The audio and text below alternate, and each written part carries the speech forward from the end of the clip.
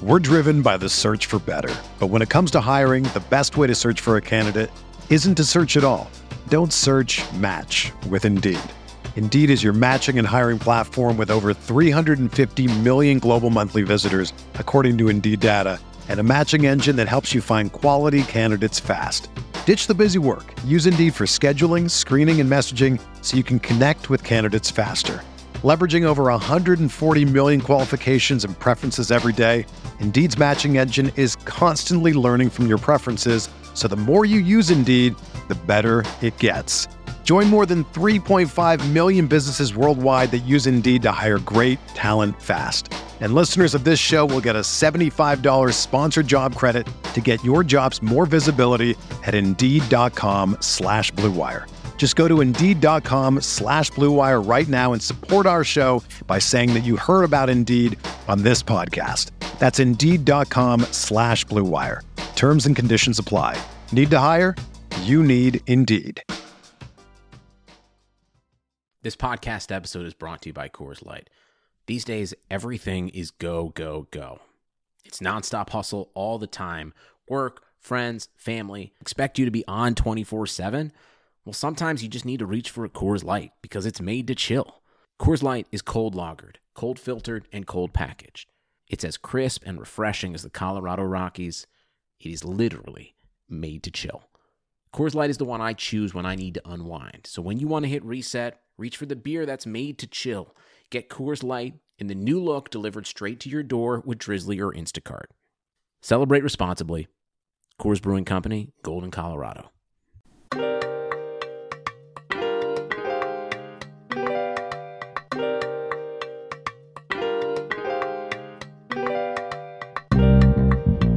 I went in there, I about threw up, all right? Have a little bit more social awareness. That's to take a piss, don't take a shit in the porta potties, all right?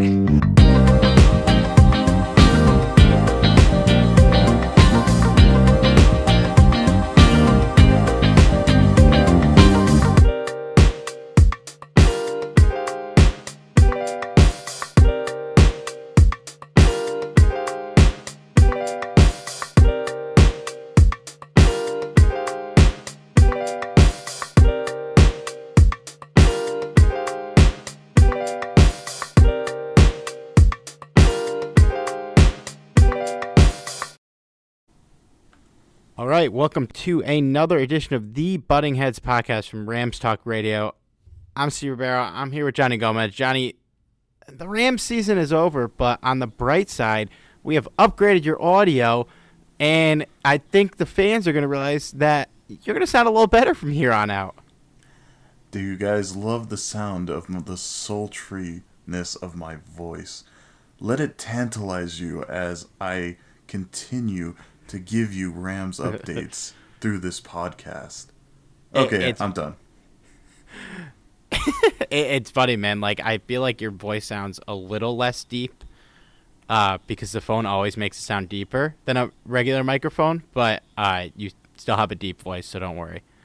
Oh, that's good. I'm glad that I don't suddenly have a very high voice now. A new era of the Butting Heads podcast, Rams Talk Radio, now presented by Blue Wire Pods. We're upgrading everything here, but the one thing that has been downgraded, I suppose, is the Rams and the Rams defense. The Rams taking a loss on the chin in Green Bay on Saturday, 18-32. Lost to the number one seeded Green Bay Packers. That's it.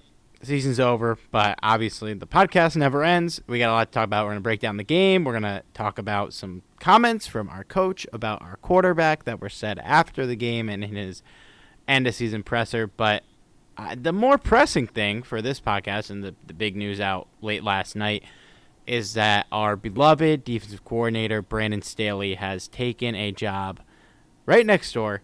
He is walking across the hall and becoming the head coach of the Los Angeles Chargers. A pretty miraculous rise for Brandon Staley. It was his first year as a defensive coordinator, and he coached the best defense in the league. Pretty much, I think by most metrics, we were the best defense in the league, and now he is a head coach. About in 2016, the man was the defensive coordinator of John Carroll University, a Division III college. And now he is head coach of the Los Angeles Chargers. So it's pretty miraculous. We're obviously going to miss this guy. And unfortunately, his swan song with the Rams was a disaster. Probably the worst game of his coaching career against Green Bay this week. But it's hard to ignore the strides his defense took this season. And especially considering that we went from having one of the best defensive coordinators in NFL history, granted, Wade Phillips, he's on the older side, but to upgrade a defense from what Wade Phillips was doing the year before, that does, to me, warrant head coach consideration. I thought ultimately he was going to get passed up this year, and we'd luckily keep him another year, but that's not the case. He's a head coach. I'm happy for him. I think he does deserve it. It stinks for us, but good for him. Yeah, absolutely. The funny thing is, when you really think about it, do you really, like, when you go back and think when Brandon Staley became the defensive coordinator, did you really think that Brandon Staley was going to take the Rams to becoming the number one defense in the NFL? I don't think any of us did. And not to say that the Rams defense was going to be terrible or anything, but there wasn't a lot of positivity, especially considering with the inside linebacker situation, and even to an extent the outside linebacker. So while linebacker isn't everything on defense, it's certainly a huge part of it, especially if you look at this game. But, as far as Brandon Staley is concerned, you got to give the guy credit, because this was a good defense coming in, but he took it to a whole nother level, and it's going to be difficult to replace him. I don't think people realize how big of a blow this really is. But at the same time, there are still some key players that are there, guys like Aaron Donald and Jalen Ramsey, who are two of the best in the game right now. So, no matter who you put there, they have talent there to help, ease the process, as it did with Staley. Yeah, and I think, nobody expected him to be a head coach in August. If you asked anyone in August, they probably would not have said Brandon Staley will be a head coach the following season. So, I mean, that's a huge testament to him. It's a miraculous rise for this dude. The third coach to become a head coach from the Sean McVay coaching tree, which is equally insane considering that he was the youngest coach in NFL history and is only coached for 4 years.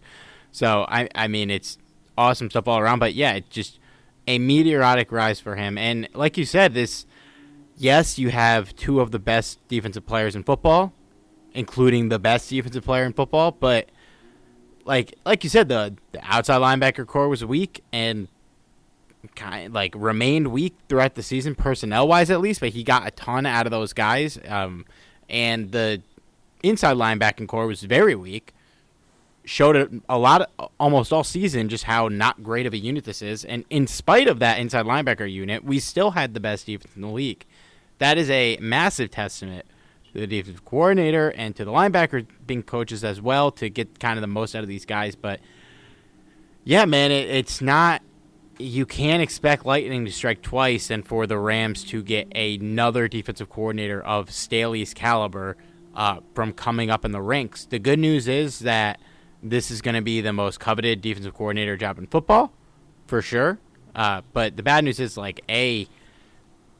you can't really poach defensive coordinators from other teams. You have to get clearance on that from the teams. And B, Brandon Staley's don't grow on trees, man. We'll see what happens, but it's tough to have such a great year with this guy and to lose him immediately. Yeah, it's kind of ridiculous when you think about it, because it's one thing to lose, a position coach quickly, but to lose a coordinator so quickly after one season, I mean, not to say that it doesn't happen, because it does, but does it happen after one season? Not a ton. So especially considering how young Staley is. Basically a similar situation as Sean McVay. But even McVay, it took him a couple years to become a head coach. So I got to say, I'm happy for the guy. I kind of wish, I'm not going to lie, I kind of wish he wasn't still at SoFi Stadium with the Chargers. But hey, you know what? I don't have anything personal against the Chargers or Staley for that matter.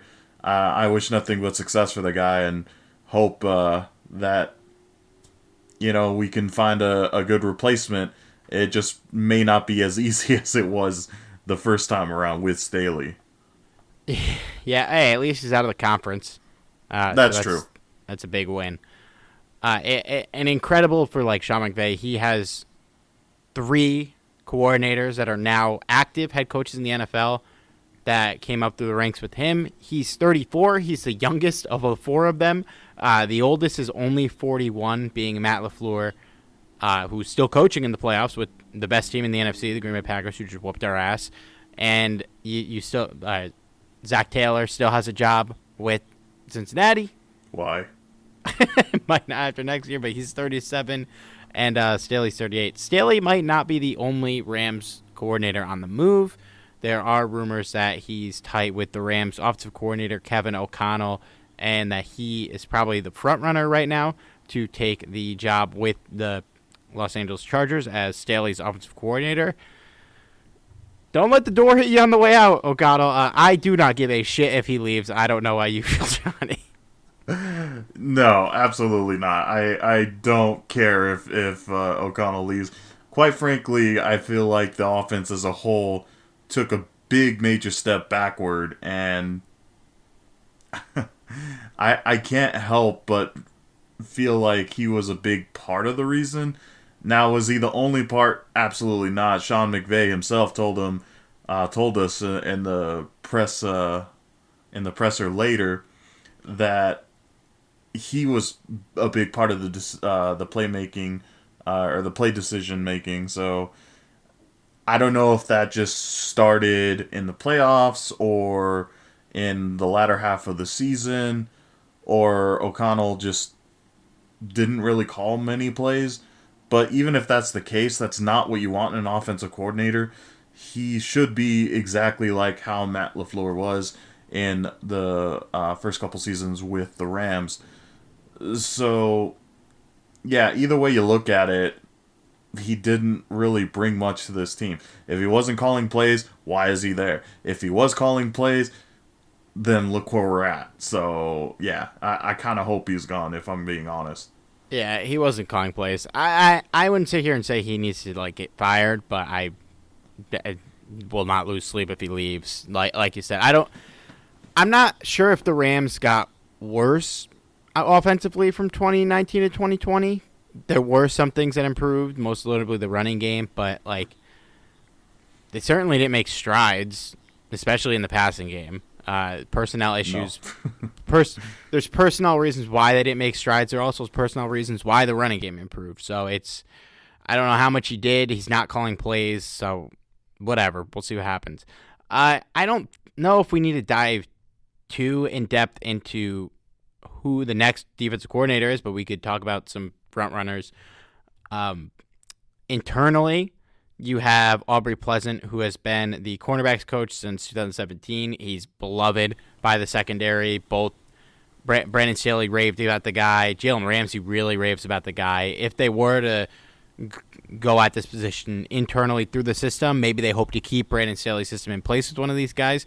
Aubrey Pleasant seems like the trendiest candidate, and somebody that, if he steps in as a defensive coordinator and does a great job, might also be in this Brandon Staley position to be a head coach. The kind of safer candidate, I guess, would be inside linebackers coach Joe Barry, who's also the assistant head coach. He's also been with the team since 2017. He has been a defensive coordinator in the past, most notably with Sean McVay in Washington back in 2016. Also was the defensive coordinator with the Detroit Lions back in 07 and 08, which is not really a great time to be with the Lions, but it's still experience. He has experience. I'm sure he has a defensive system. He'd probably take lots of pieces from this defensive system if he were to become the defensive coordinator. And one thing about Barry is he's the inside linebackers coach, and he got stuff out of our guys this year that I don't really think was possible, even though they left a lot to be desired. And B, one thing that seems like it's going his way is how bad Corey Littleton was this year compared to how good he was under Barry's tutelage.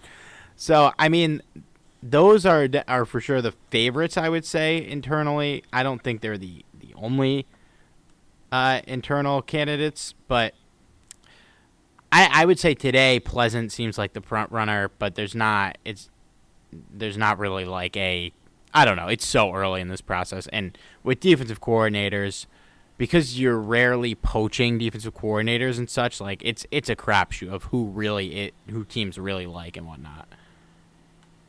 Without a doubt, and to tell you the truth, I think both candidates would be acceptable, especially Pleasant. But you got to give it up to Barry as well. When you think about it, they lost some key guys in the linebacking core. You mentioned Littleton, who did absolutely nothing with the Las Vegas Raiders. And then Dante Fowler, who didn't have much of a presence either in Atlanta. Very disappointing season for as much as they paid him. And if you want to throw in Clay Matthews in there, you can throw him in there as well.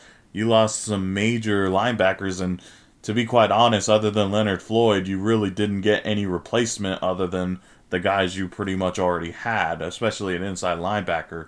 So the fact that he can get them and at least make them respectable, I got to give him credit because they still weren't that impressive, but I was not expecting the Rams to still be the number one defense.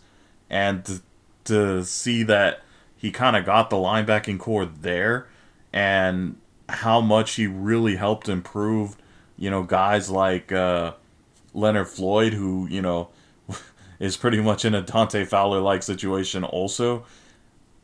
There's something to be said about Barry. Pleasant, on the other hand, he created probably the best secondary in the NFL, if not one of them for sure, making Darius Williams into a Pro Bowl-like player. And, of course, Troy Hill has been Troy Hill and Ramsey, of course, himself as well. So, these guys can easily become coordinator, and I wouldn't bat an eye, but it wouldn't hurt also to take a look outside the organization, which I'm sure we'll start to hear interviews getting lined up pretty soon. Yeah, Cam DeSilva at RamsWire listed some candidates. He included Raheem Morris, the Falcons' interim head coach and defensive coordinator. Used to coach the Bucs like a decade ago. Wisconsin defensive coordinator Jim Leonard, who's one of the best coordinators in college football, is rising up the ranks quickly. He's only 6 years out of the NFL. Only 2 years out of the NFL, Pats linebackers coach Gerard Mayo, who was interviewing for head coaching jobs. So that's kind of like a fast track to being a head coach in this league. But I mean, there's really not much like we can really add about any of these guys without like diving into their positions on the teams and seeing who the Rams actually bring in for interviews. I don't know if any of those guys like get you excited, Johnny. I still feel like it's a little risky to go with Pleasant because he doesn't really have that experience, and maybe you go with Barry because he does have that experience. But I feel like they might look internally for this, and I think Pleasant would make a lot of players on the team happy, and I think that is an important factor. That's pretty much what I'm thinking. I'm thinking that Pleasant would be the popular choice for the team, and there's something to be said for that. There's a reason why that this coach resonates with the team, and hey, if that's what it takes to keep them happy and keep them producing, I'm all for it. And it's not like Pleasant hasn't gotten results either, so I'm kind of with you, Steve. I'm not exactly thrilled about potential options, but again, we'll see who actually comes in and starts interviewing. Maybe there's a guy that will be a surprise candidate. You never know. Yeah, we'll see. And I think the one thing with Barry and with Pleasant, I don't think it really happened with the other Rams coordinators, but like maybe if one of those guys gets the job, the other one's like not thrilled that he was passed over and looks to leave. I don't know. I don't think that would happen with like the other coaches because I think Pleasant has been considered. He was considered last year. I'm sure Barry was too, and they went outside. And I don't know. They all like McVay, so I don't know if any of that would happen. But let's take a quick break, and then we will talk about Saturday's disaster. Hey everyone, I want to tell you about Blue Wire Hustle, a brand new program where you can host your very own podcast here at Blue Wire. Hustle was created to give everyone the opportunity to take your podcast to the next level. Or if you want to host a podcast and just don't know where to start, Hustle is a perfect place for you. As a part of the program, you'll receive personal cover art, Q&As with Blue Wire's top podcasters, access to our community Discord, and an e-learning course full of tips and tricks. And on top of that, we'll help you get your show pushed out to Apple, Spotify, Google, Stitcher, and all other listening platforms. And the best part is, you can get all of this for only $15 a month, the same rate as any other hosting site would charge you just for the initial setup. So whether you're starting from scratch or on an existing show that you want to grow, Hustle is an open door to leveling up your sports experience. Acceptance into the program is limited, so get your application in today. To apply, go to bwhustle.com/join. And check out the distribution box. Check out the description box for this episode to find out more. But that's bwhustle.com/join. All right, so Brandon Staley is gone, and his legacy kind of went away with this game. 32-18, the Packers really took care of business against the Rams in Lambeau in the cold. There was a lot of reasons the Rams lost this game, and I have a lot of thoughts on the offense, and we'll get to that in a little bit. But you'd be crazy to not say that the loss, a bigger percentage of the loss at the very least, falls on the defense in this game. This is the best defense in the league. They're going against statistically the best offense in the league, at worst like a top 3 offense. They're playing against debatably the most talented quarterback to ever play football, coming off an MVP season. As we mentioned in the pod last week, maybe the deepest backfield in the NFL. And they ran wild. They ran all over us, 188 yards. Every single one of these 3 running backs, Aaron Jones, Jamal Williams, and A.J. Dillon, had a day. Aaron Rodgers picked apart the Rams defense, really didn't have any issues, didn't get sacked once. It's a shame because there's really not a single defensive performance from this game that I could look to and say, oh yeah, that guy had a hell of a day. Every one of them contributed to this loss. Obviously, Aaron Donald was banged up, and that does not help you at all, especially when you're playing against Aaron fucking Rodgers. But it was not great, man. It was not ideal. The defense, you knew the Packers was going to get some points in this game, but they got a lot, ultimately far too much for the Rams to handle. And it was a smack in the mouth, man, and a humbling day. And unfortunately, Staley is not going to be humbled here. He's not even on the team. But this was a concern going into this game, and the Packers defense or the Packers offense looked like the Packers offense. You know, the interesting thing is, I feel like had the Packers played their normal way of football, this might be a different tone. Now, I'm not saying that the Rams would have won because there's a lot of factors in why they lost. But I will say this. Matt LaFleur played he pretty much outcoached everyone. Matt LaFleur was, he was brilliant. He essentially attacked with the way the Rams have been playing pretty much the entire season. You know, dink and dunk offense, and he actually was one of the first teams that the Rams played against that actually had this approach. Now, they weren't the only team. There were other teams like Immediately that comes to mind was like how the Dolphins kind of approached it, but even then, the Dolphins really didn't play that well. It's just the Rams played that bad, particularly on the offensive side of the ball. Yeah, that was a strictly offensive loss. I would say the only other team that's really decimated our defense like LaFleur did was Buffalo.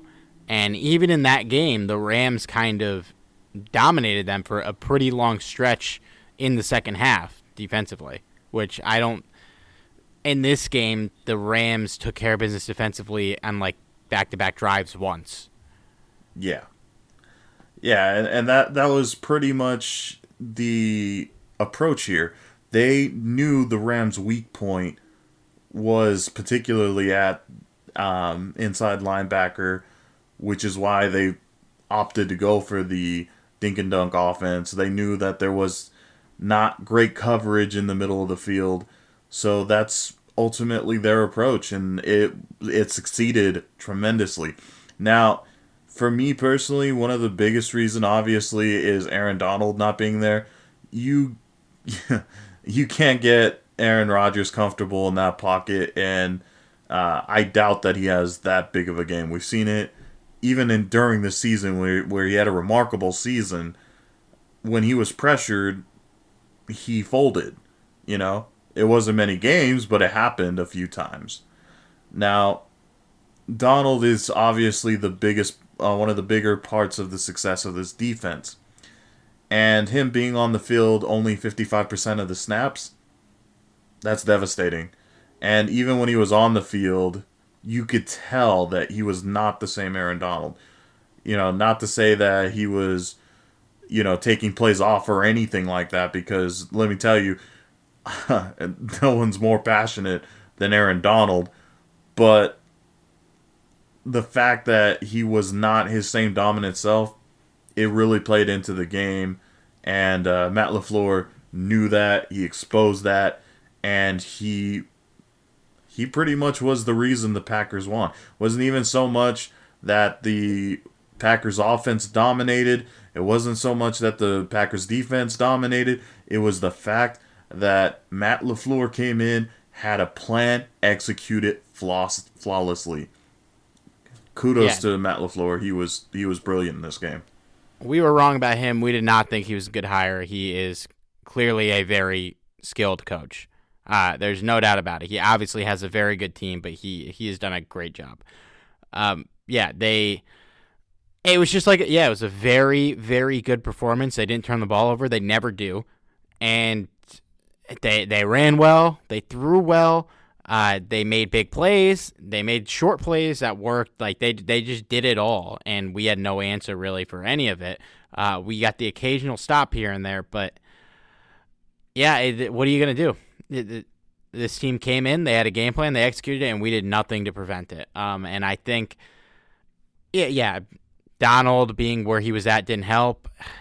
Getting an unsportsmanlike conduct penalty also doesn't help Aaron Donald. I know it's hard to blame really him for anything, but that was a really boneheaded play when he had that cost us. And this was a game where, you mentioned our inside linebackers got really exposed. Troy Reeder did make a really great play in pass defense on the goal line. I think it was on the first drive of the game. But beyond that, he got destroyed in coverage. As we'd expect, he is not a coverage linebacker, and he's being miscast in that role. But also, he didn't tackle well, and that's not just on him. Nobody tackled well. They were breaking tackles left and right. Every one of these running backs was doing it. It was really embarrassing in that regard, just how much room, or how they were running. They're just running us over. Tackling in the cold sucks, but these guys get paid hundreds of thousands of dollars to do it, and you gotta expect them to be able to make these tackles. Hundreds of thousands? If not millions, Johnny. Okay, I was just like, I had to chime in there. Troy Reeder does not make millions. So. Probably not. But yeah, it was, and it sucks. 'Cause, I guess it doesn't suck, but there's no really single player or group of players to point your finger at. We got no pass rush. The inside linebackers did horrible in run stop and pass coverage. And the secondary got destroyed. Jalen Ramsey got his ass kicked multiple times by everybody. I think like you could point to the Adams touchdown, or there was the Robert Tonyan big catch before the half where he and Trey Ritter got beat. But to me, the worst one was, I think it was Alan Lazard beat him on 2nd and 17 for a first down when Green Bay had the ball in like the 8. And it wasn't really that consequential. It's just like, come on, man. Like, you are arguably the best cornerback in the league, and you're getting toasted by not Devontae Adams and not that difficult of coverage for a guy like you to execute. And the whole secondary was getting destroyed in pass coverage. John Johnson got his ass kicked. Troy Hill got his ass kicked. Darius Williams had some plays, but also got beat quite a few times on the Alan Lazard touchdown that really iced the game late in the fourth quarter. Troy Hill and Jordan Fuller got cooked. Yeah, I mean, like, I don't even know what really there is to break down here. The defensive coordinator is gone, and all these guys played terrible. It happens. They really haven't had a truly just awful game this season, and it was bound to happen. It happened at the worst time, but, like, you take the shots and you move on, man. I don't really have any long-term concerns from any players in these games. My opinion on, like, the linebackers was always that they weren't up to snuff. Like, I don't think Jalen Ramsey is a guy that backs down in big moments. I think he just really got his ass kicked, and it happens, man. And you move on, you learn from it, you grow, you watch the tape. But this was just a game where they got their ass handed to them by a really good offense. Like I saw a lot of people like destroying this defense on Twitter, and as they should. They were the main reason we lost this game. But like, we didn't play the Jets, man. Like, this is a very good offense with a legendary quarterback helming it. Like, this is a thing that can happen.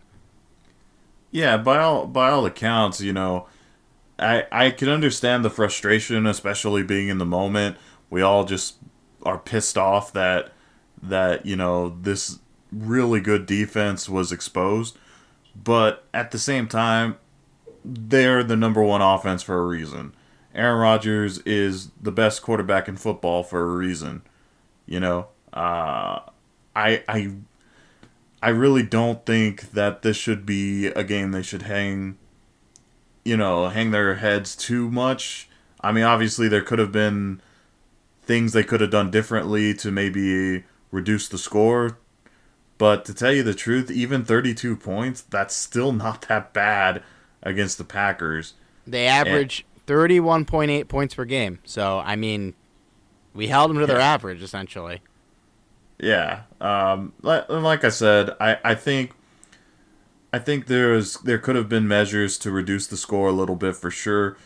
But in the end, they came in with a great plan. This wasn't even the Packers as we truly knew them.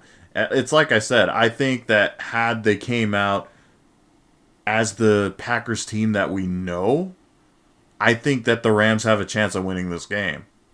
Like, I truly believe that.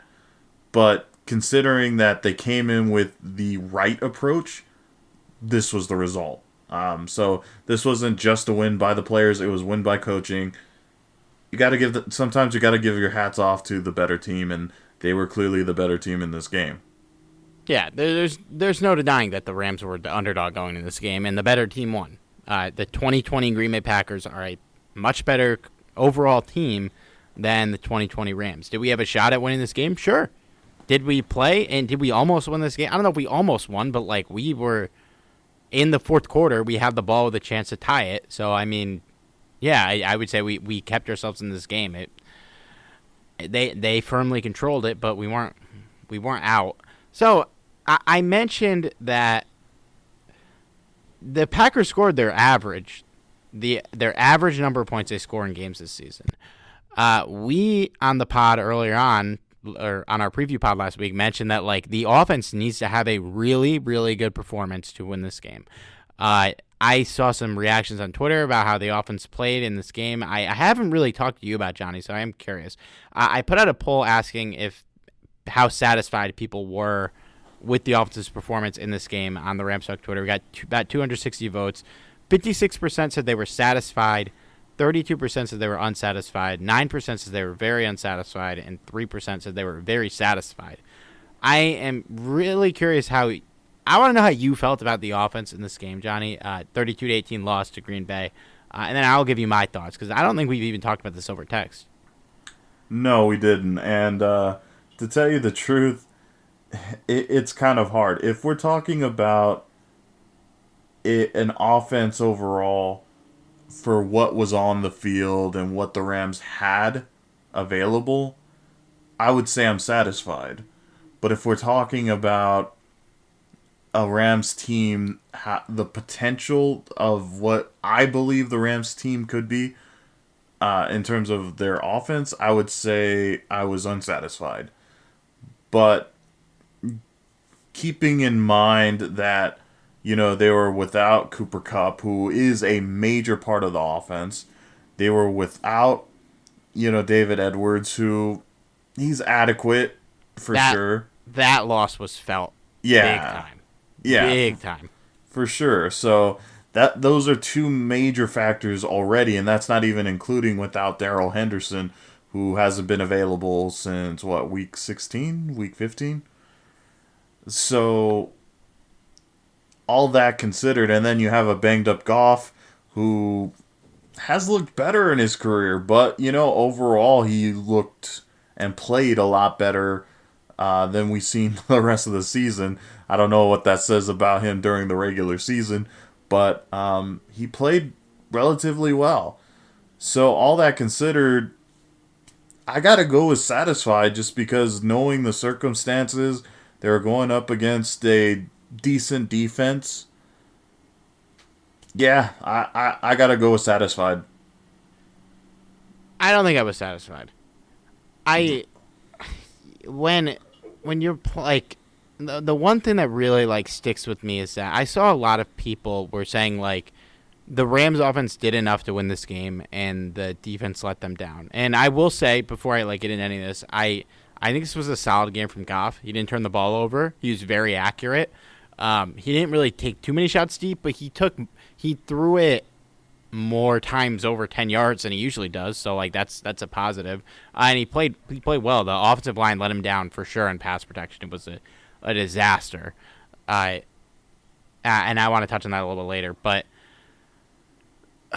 you scored 18 points, man, against the best offense in the league. There were times, you can't, people are saying the defense needed to play much better for them to win this game. What do you want the defense to do? They did not do enough to win this game, no. But, if they held Green Bay to 20 points, would we have won this game? No. Based on, we didn't score 20 points.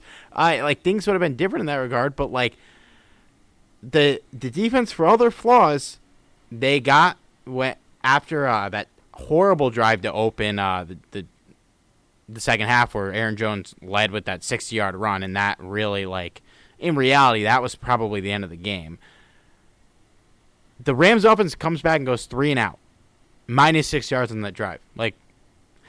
Then the defense comes back out. They have no momentum, and they get a stop. The Rams offense, to their credit, comes out, goes 80 yards, scores a touchdown. That was great. Next drive, defense holds them to another punt, and the Rams get the ball with 13 minutes left, down 1 touchdown.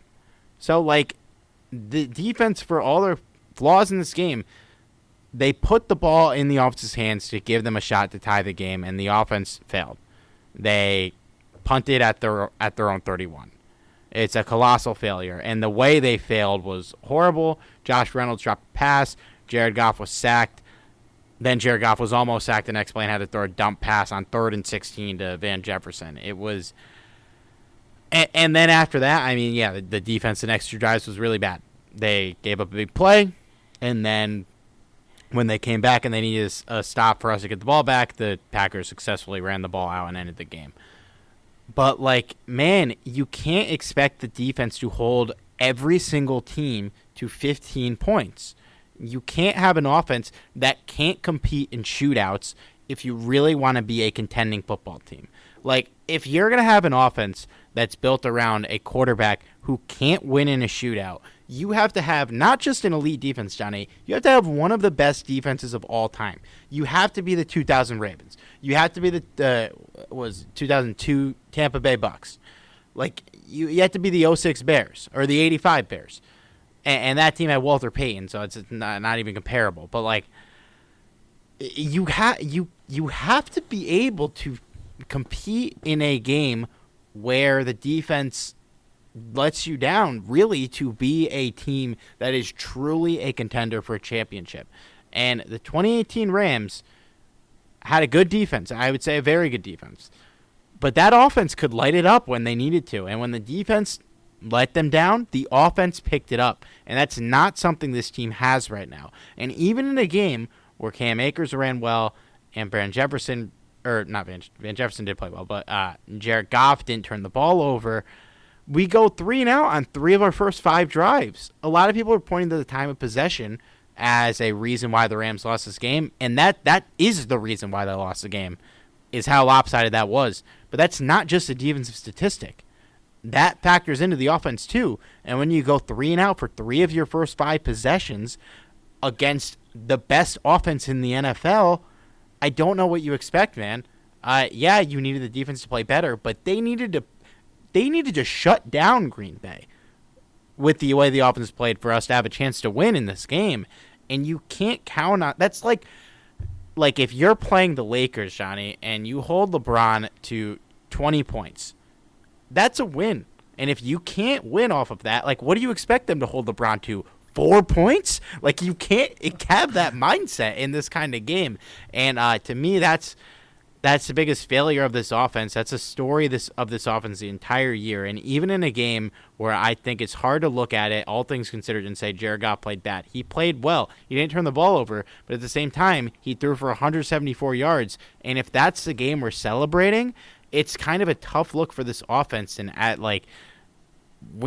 don't know what needs to change, but something needs to change, because the 2020 Rams offense is not good enough to compete at the highest level with. And this game proved it. The 32 points is a lot to give up for your defense. Of course it is. They deserve the main bulk of this loss. But that's what the Packers averaged this year. Like, you can't expect them to give up 14 points to this team. And that's really what was so frustrating to me about this offensive performance. In the way people were celebrating it. I hated that people were celebrating this, because this does not deserve to get celebrated. The Miami Heat would have loved to have held LeBron James to 4 points, but that's another story. You make a good point there, Steve. I don't think it's just the fact that he didn't turn the ball over. I don't think it's the fact that we're celebrating mediocrity. I think it's more along the line of knowing what we knew coming into this game. Knowing that we didn't have Cooper Kupp. Knowing that Jared Goff was hurt and not playing at his best. Knowing that we weren't going to have David Edwards. These are all critical points, and this could have been much worse. And I think for the majority of us, I think we were kind of expecting for it to be much worse. When I heard that Cooper Kupp was not a go, I was terrified. Yeah, that was tough. I was like, are you kidding me? Cooper Kupp, I think people really don't realize how much of an impact Cooper Kupp truly has. He does. Even if he's not putting up major points in the stat column, he puts up major points in terms of what he takes away from the defense. He draws a lot of attention, and that helps guys around him like Robert Woods, Van Jefferson, Josh Reynolds. And I think even if David Edwards is out and Cooper Kupp is in, I think we have a little bit better of a game. How much better? Who's to say?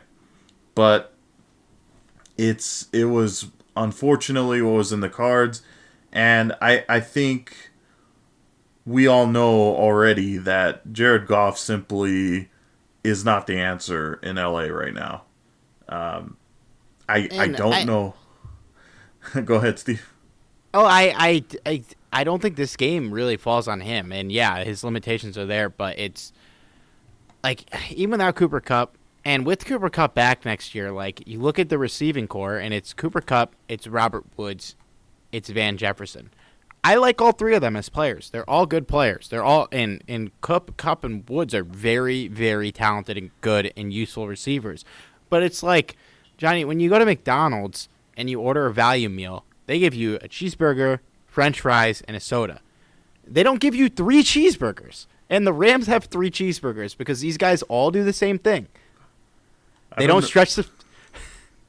They don't stretch. Nobody stretches the field. There's no versatility in the receiving core. They're all good, but like you need to have guys that do different things. Like when they had Sammy Watkins or when they had Brandon Cooks, and to spend draft capital on receiver and to go get Van Jefferson, who's good, who I believe is going to be a really good receiver, but he does nothing different than the guys we have, and those guys are under contract for a long time. And it's like, I don't even know where they go with this receiving core. I would personally love to know if Cooper Kupp, Robert Woods, and Van Jefferson would like to be compared to a hamburger. They don't. I said a cheeseburger. Oh, my bad. Cheeseburger. Much better. Yeah, you're right. The cheeseburger is much better. But analogies aside here, you know who would have been good for this situation, Steve? Brandon Cooks. That's true,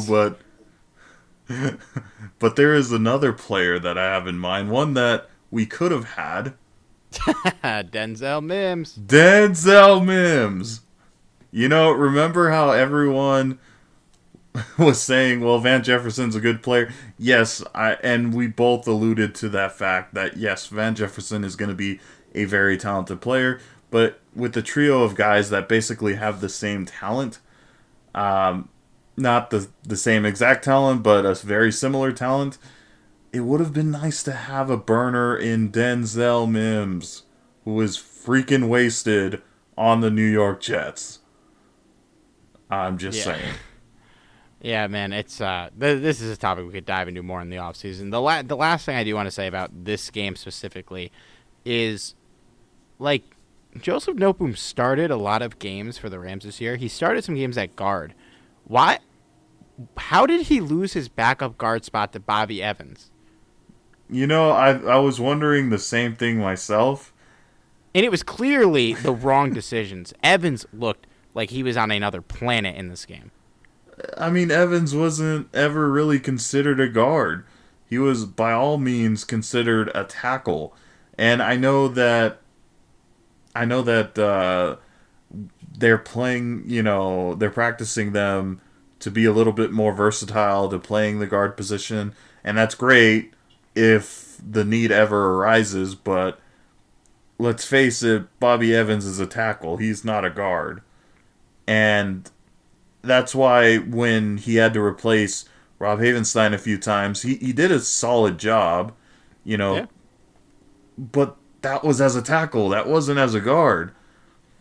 And you have Joseph Noteboom still there, and I don't know what exactly happened in that situation, but for whatever reason, they felt more comfortable with Bobby Evans, and I wish they hadn't been. He was a big part of the reason why the offense just did terrible at times. The pass protection was awful, and he was probably the biggest component of that, unfortunately. And yeah, I agree. He played well at tackle last year. I just don't really get why they didn't go to Noteboom, especially considering he was a starter at that position at the beginning of the year, and Edwards we both thought Edwards was better before the year. I would say after this year, we definitely think he's a better guard, but Noteboom wasn't horrible. He was fine when he was out there at guard.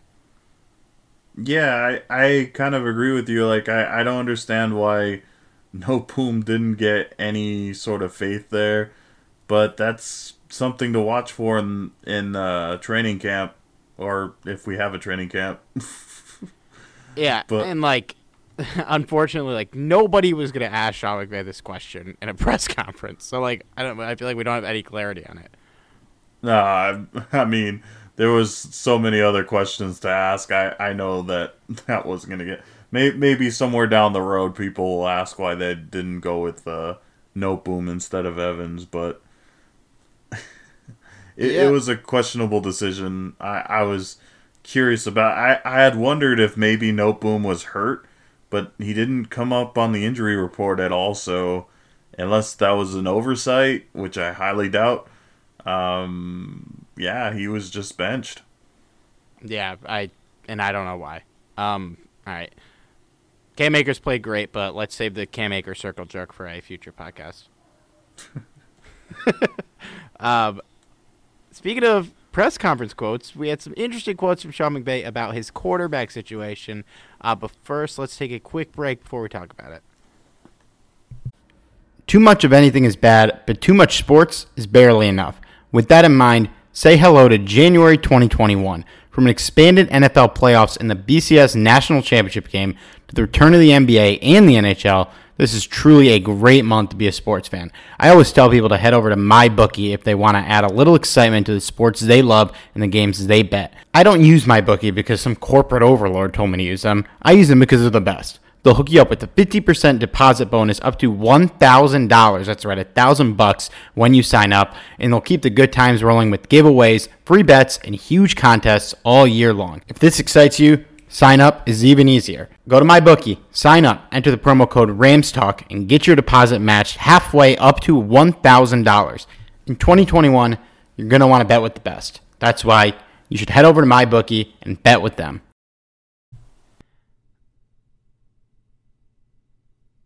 All right. I am going to try and read the big takeaways from these quotes. Basically, after the game, Sean McVay did kind of like lean out, say that Jared Goff is his guy a little bit, but he really walked that back in quotes from his presser, I believe, which was it today or Monday or Sunday, whatever. It was the end of the season presser. When he was asked if Jared Goff is the Rams quarterback in 2021, he said, "Everything is being evaluated. I'm not ready to make any sort of statements with regard to any starting position or not. We're going to have a level of competition in anything we do." He continued, "I'm not saying anything other than we're evaluating that, and I think it's important that you do that at every single position. No position is excluded from that." I would imagine that like he wouldn't say this about Aaron Donald or Jalen Ramsey, or probably Cam Akers, or a couple players, but whatever. And there has been reports that Jared Goff was very unhappy that John Wolford was the starter in the wild card round. Steve Weiss of NFL Network said that, this was a quote from him, "The people I've spoken to said basically at this moment the relationship with Goff and McVay, not great. They need marriage counseling," is what one person told me. "I think this is something that they're going to be able to work through, but there's got to be some healing, and that's not just with Jared Goff's injured thumb." So we've kind of all suspected that Sean McVay does not trust Jared Goff, based in his play calling, based with the Wolford decision, which obviously the injury factored into that, but it is clear, like if you watch this team at times, he doesn't really trust Jared Goff to execute some of the stuff in his playbook and some of the stuff that he trusted him to execute 2 years ago. Now, with Goff, he can't really be cut. The Rams would eat $65 million in dead cap if they cut him this year, $30 million next year. His real out in his contract is 2022, so that's 2 years away. Now, that being said, they did cut Todd Gurley at a very inopportune time, so next year there could be a chance they just eat that money if this gets a lot worse. But this year he will either be on the Rams next season or he will be traded. I think before we get to the trade talk, Johnny, I'm wondering what you think of those quotes. You know, it's very obvious that he's not happy with how things played out. I think he realizes that this is too talented of a team to the result that they ended up getting in Green Bay. It's not so much that the Rams lost to Green Bay, because Green Bay is a talented team. They're the number one team in the NFC for a reason. It's how they could have done much better. And the fact that the offense didn't play as well as it could have ultimately stems down to his trust in Goff. And there's no question that these two haven't been on the same page all season long. And this is easily Goff's worst season under McVay. Easily. By a long mile. All that said, I don't think it's a huge surprise that he wants to look at other options, whether it be guys that are on the roster or potentially outward. And hopefully that's the case, because the real reason why Jared Goff is not excelling is because, as we mentioned multiple times on this podcast, is that it's clear that Jared Goff is a system quarterback. This is a completely different system than what it was in 2018. There's different personnel around him, and it does no longer favors him. That doesn't mean that Jared Goff is a bad quarterback per se, but he certainly isn't a good quarterback under this system, under this coaching scheme. And for that reason, I can't blame McVay's comments. In fact, he made it relatively known that he was talking about Goff here. Because let's face it, yes, he made the political statement about they're going to address that for every position. And yeah, to an extent that might be true, but are they going to seek other options for Aaron Donald too? No. No, they're not. I gotta say, I'm happy to hear this. I'm happy. It doesn't necessarily mean anything will happen because, as Steve mentioned, he's either got to be traded or, we got to cut him for an excruciating amount of money, and that's probably not going to happen. So, either way, they have to consider all options, even if that means benching the guy.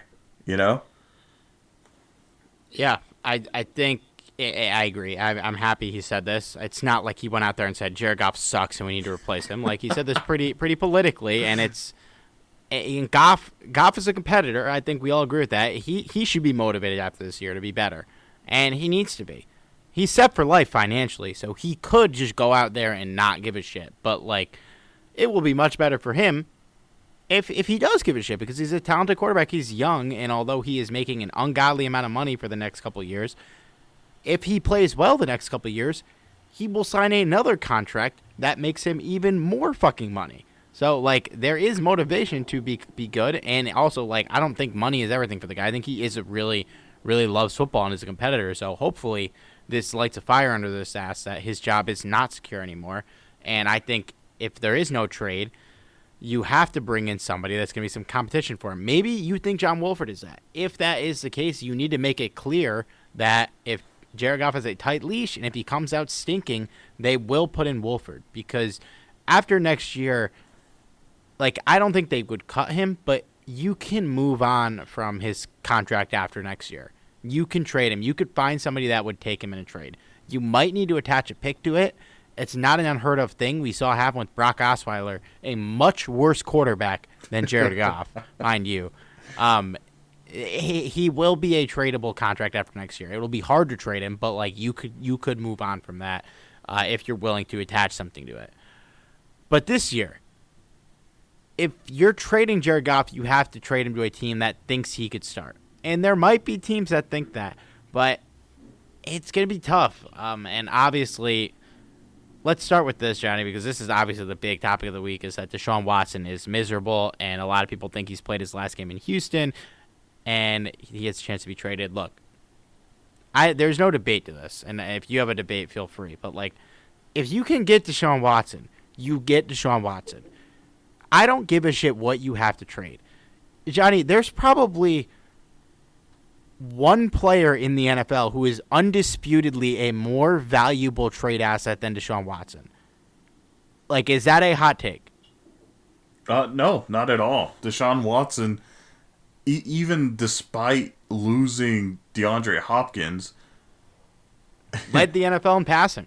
Yeah, that's impressive. Yeah, if there is an opportunity to get him, you go get him.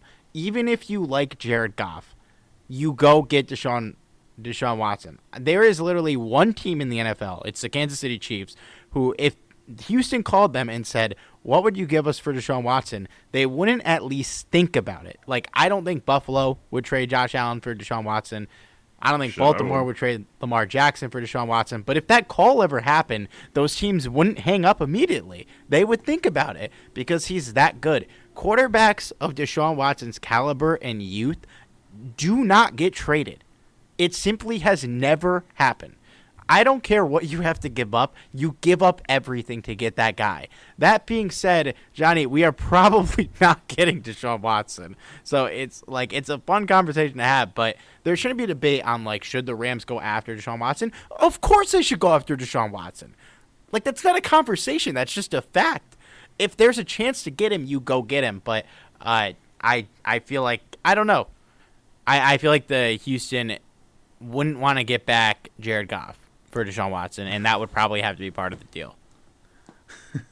The funny thing is, I'm actually writing an article on that. Keep an eye out for the for the Deshaun Watson Jared Goff trade.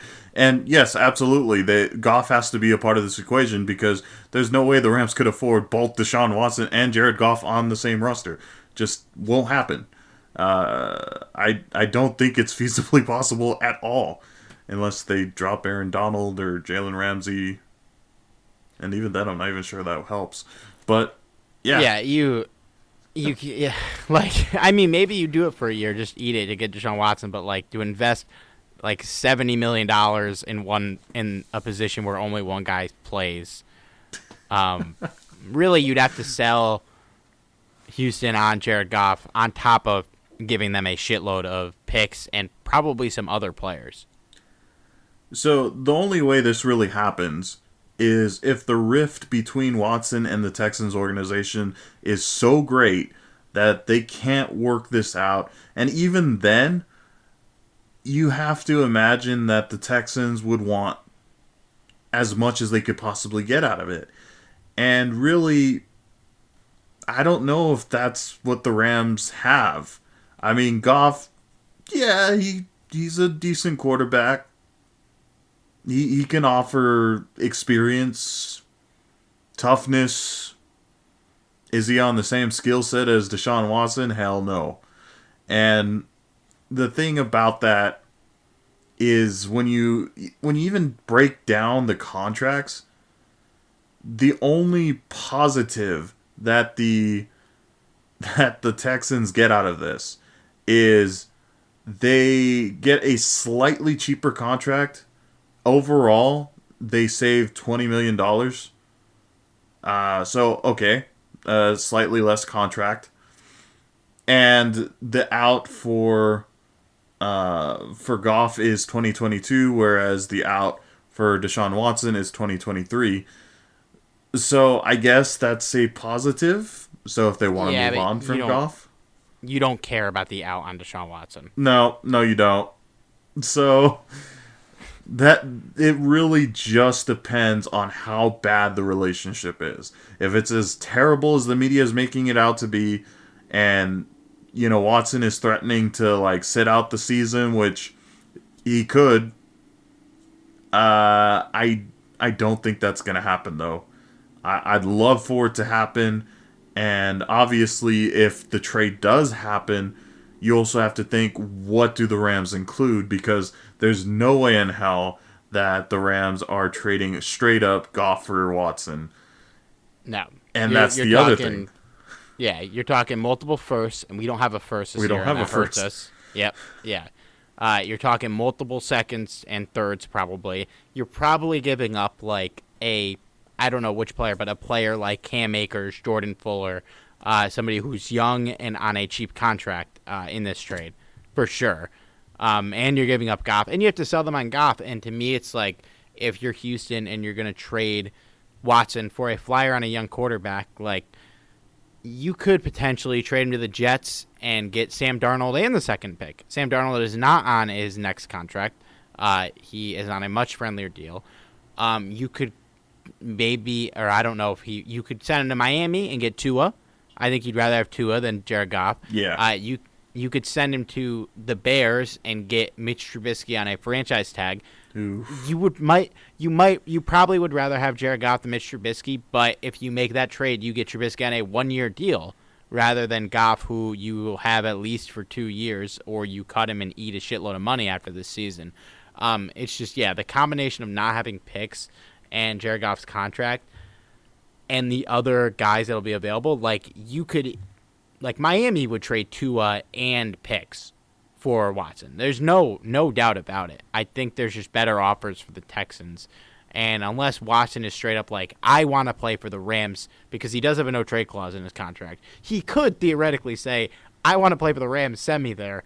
But that's not going to happen. He's not that kind of ego. Like, I'm sure he would give them a couple places. I mean, that would be cool.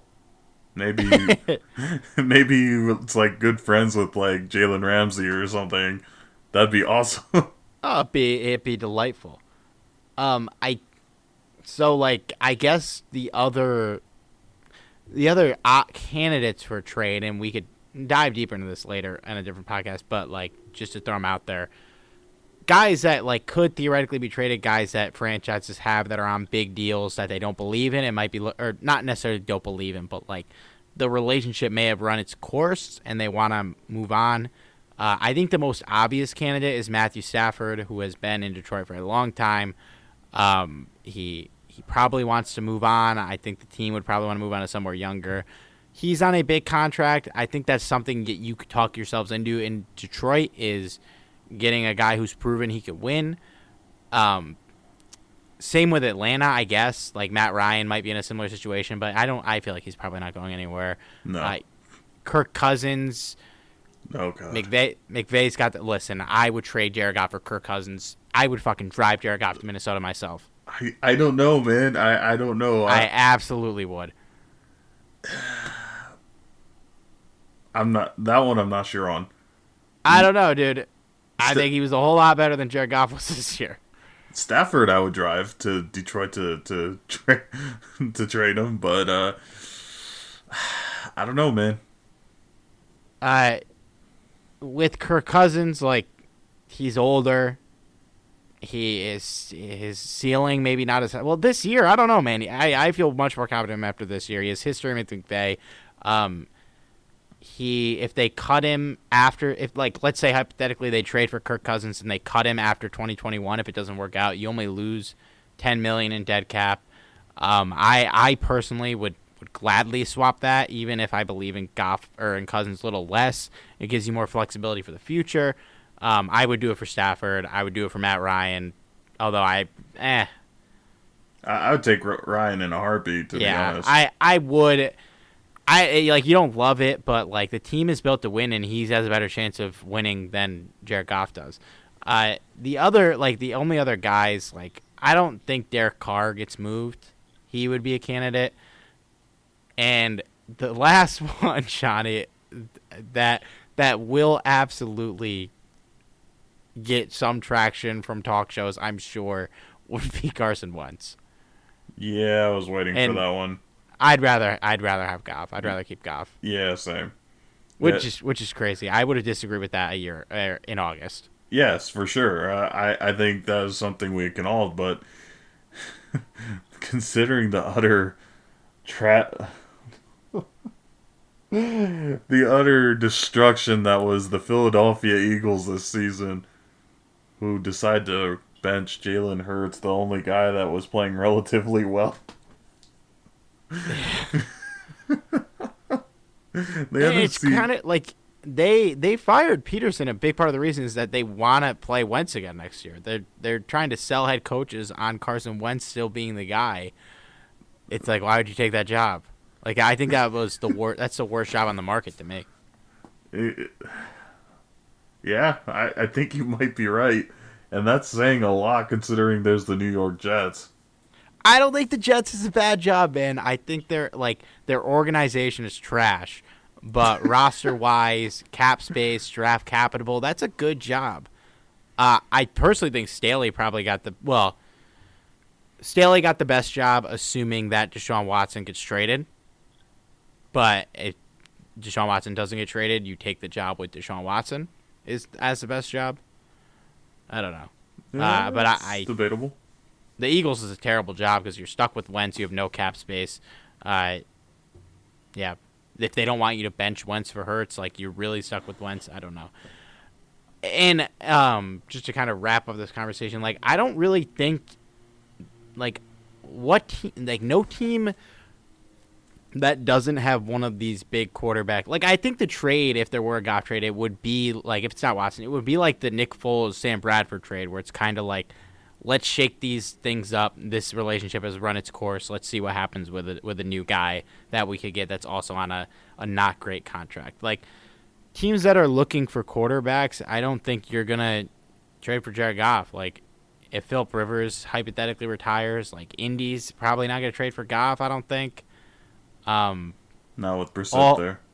Yeah, like, I don't think Bill Belichick's trading for Jared Goff. No. You never know. All the other teams look like Washington. Probably not, right? Yeah, probably not. That's the only one that I could see. Like, maybe they'll fucking do it, but I doubt it. And then the other teams like Jacksonville, the Jets, they would draft a quarterback. Yeah. The 49ers, like, they would not go after Jared Goff if they were to move on from Garoppolo. And I don't think we would trade them, Jared Goff. Truly, I don't think the Rams would ever do that. I don't think they wouldn't trade Jared Goff in the division. No, I totally agree with that. Not when he can get revenge on you twice a year. Yeah, the Bears aren't trading for him. Like, the Panthers probably aren't trading for him. I don't know.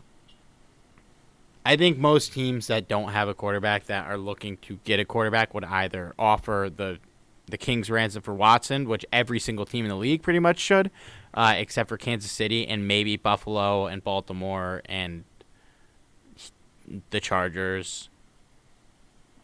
I don't know. That might be it. The Seahawks, the Cardinals, I guess. Like, yeah, this is going to be interesting, and we're definitely going to talk about this more in the next couple weeks. Probably all off season. It's not going to go away, and it shouldn't. Because listen, man, you pay that guy that much money, and he's not getting better, and it sucks. But I am at least glad he went out on a positive-ish note. This game was not his fault. Not if you're talking to Steve. There is a positive, though, Steve. What's up? What's the positive? The Saints didn't advance. Are you okay, Steve? Are you okay? Dude, I was almost rooting for the Bucks more than I was rooting for the Rams this weekend. I was so happy. I was so happy when Drew Brees was throwing those interceptions. Like, you're telling me this guy, Sean Payton, is a Hall of Fame coach, and he's giving Ty Montgomery handoffs late in the fourth quarter when you need to get offensive yards. You have maybe the best running back in the NFL, and you're handing the ball off to Ty Montgomery. What the fuck are you doing? Yeah, well, I mean, this is the same guy that would rather use Hill over, yeah. He's a fraud, dude. He's a fraud, and I really hope that they keep Taysom Hill as their starting quarterback. Let Jameis Winston walk. Maybe he signs with the Rams. Who knows? I would fucking love to have Jameis Winston on our roster. Can we afford it? He only made $1 million a year. I don't know. Can we afford that? This is not like quick yes or no answer. If you could get Jameis Winston for $9 million, Oof. I would do it. I think it's worth putting that behind Goff. It's not so much that I don't think he's worth it. It's, do I spend $9 million on a quarterback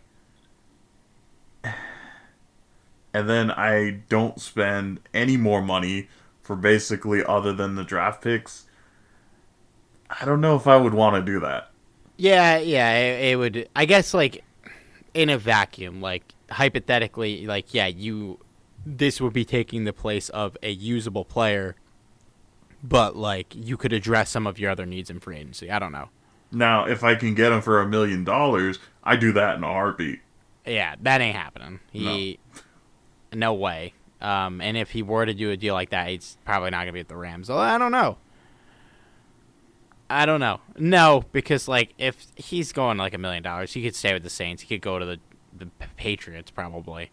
Yeah. God, I'd fucking love to have him though. I would rather. I might rather have him as my starter next year than Goff. I mean, at that point, no, you still can't cut him. The thing about Jameis Winston is he's a turnover machine. Yep.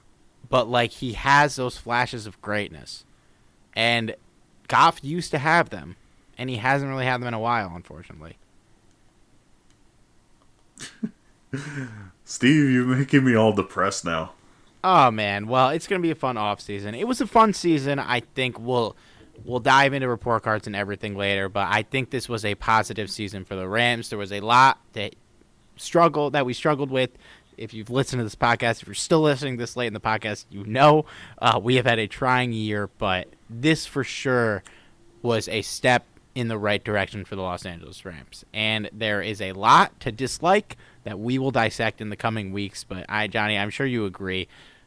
To make the playoffs, to beat Seattle in the playoffs, and to give Green Bay a decent game, this was a positive season and a better season than last year. Oh, for sure. Light years ahead. And there's a lot to be excited about for the future. There's a lot of good young players, especially that were rookies. So there's some things to look forward to. It's just one major thing that's causing problems right now. Well, at least it's a fun thing to talk about. We will have a lot of off-season content for you, so stay tuned. It's going to be a fun couple of months. If you've been with us before, we have a lot of fun in the off-season. If you haven't, I hope you'll join us. I'd like to take the time to say rest in peace to John Arnett, former running back for the Los Angeles Rams. Unfortunately, he passed away, I think, just a few hours before we started podcasting. So I think I'd be remiss not to say rest in peace and hearts out to the Arnett family. For those of you that aren't aware, the Rams Talk is very huge on Rams history and Rams football, everything. So to hear about John Arnett's passing was hard, and I didn't have the pleasure of watching him play. It was far before my time, but I have seen film on the guy, and man, I wish I could have seen him in person or at least on TV at the time, because he was something special. Steve, I don't know if you knew too much about him, but John Arnett was a very special player in Rams history, and unfortunately he passed away at age 85. Yeah, it's always sad when you lose a legend like that, man. And I read your little write-up, and 5-time Pro Bowler with the Rams during the late 50s, early 60s. Yeah, man, part of the history, a big part of it. And he'll be missed. All right. Well, on that note, we will be back with you guys next week.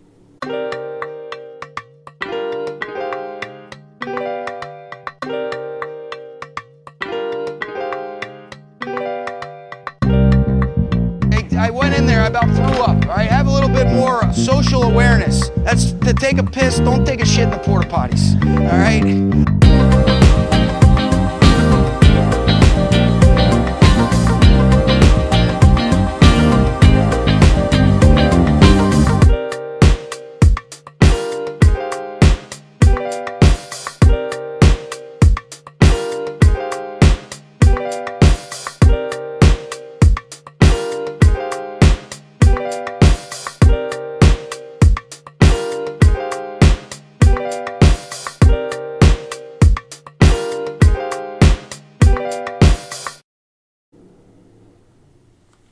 Sugar Ray Leonard, Roberto Duran, Marvelous Marvin Hagler, and Thomas Hearns.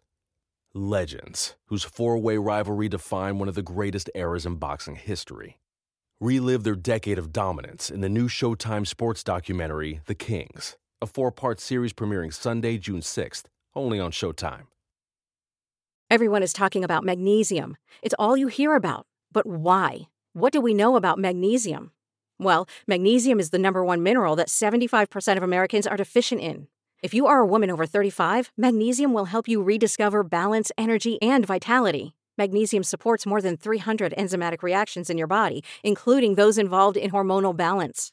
From functional medicine doctors to mental well-being and female hormone experts, we all know that magnesium is the one mineral to improve all aspects of well-being and health. But which one? Magnesium Breakthrough from Bioptimizers, the trusted choice recommended by leading experts with 7 best-absorbed forms of magnesium to ensure your body receives the support it needs for overall well-being. Go to bioptimizers.com/balance today and use code BALANCE10 for 10% off. Support your journey to wellness at bioptimizers.com/balance. Magnesium Breakthrough from Bioptimizers, your foundation to optimal health and vitality.